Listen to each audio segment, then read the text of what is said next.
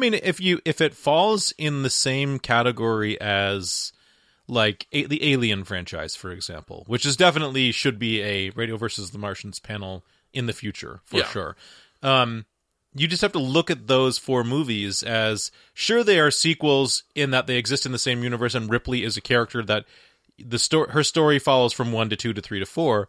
However, really what they are is the same movie retold through the lens of a different director. So until Ridley Scott took it over again and drove it into the ground. But I mean, that is the reason why I think Alien is fascinating as a trilogy, and you can just sort of lop off everything past number 4, but every one of those 4 movies is its own facet, is its own iteration through a different filter, and that can be interesting. I mean, 3 and 4 might have been failures on lots of levels. They're still very interesting, I think. Oh, I do. Experiments. I agree, and it's getting back to this idea of endings.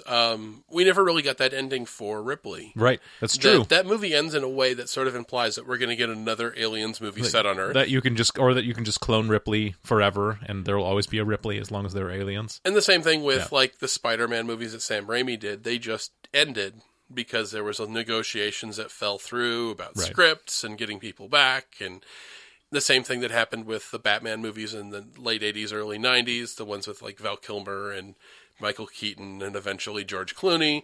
Those ones just kind of ended because, I mean, that's what happens a lot with a lot of these franchise stuff. They just kind of peter out.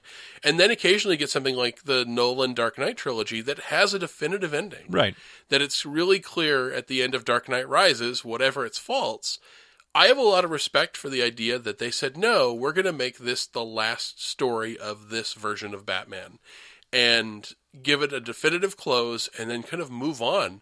And that's something characters like Batman very rarely get. Right, right. And that's what actually, a couple of months ago, we recorded an episode about Stuff in My Basement. Mm-hmm, mm-hmm. And I was at a much lower place talking about Marvel than I am now. And part of that is because of Endgame. Oh, the purge. You had a nice sort of emotional purge. Yeah, for that whole thing. There was a sense, though, with Marvel films that they would just keep going forever and keep adding, and you'd be in this infinite loop of a second act that never ends. And that's the sort of thing you get with these sort of characters.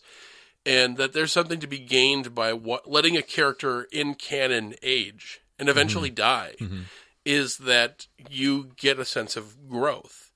And you get a sense of moving towards something. And that the finale is one of the most important parts of any story. And the fact that there are characters that are just somehow exempt from that, except if you do something like Dark Knight Returns, which is a possible future. Right, right. So what we got with Endgame is something I think we're never going to get.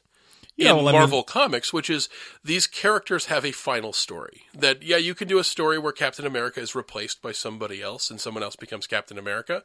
But we all know Steve Rogers is going to come back in the comics because he is essentially just ink and paper. Right, right. And ink and paper can always come back because he's effectively immortal. That there's never a point where the drawing of Steve Rogers is going to go, I don't want to do any more comics. Where Chris Evans can say that.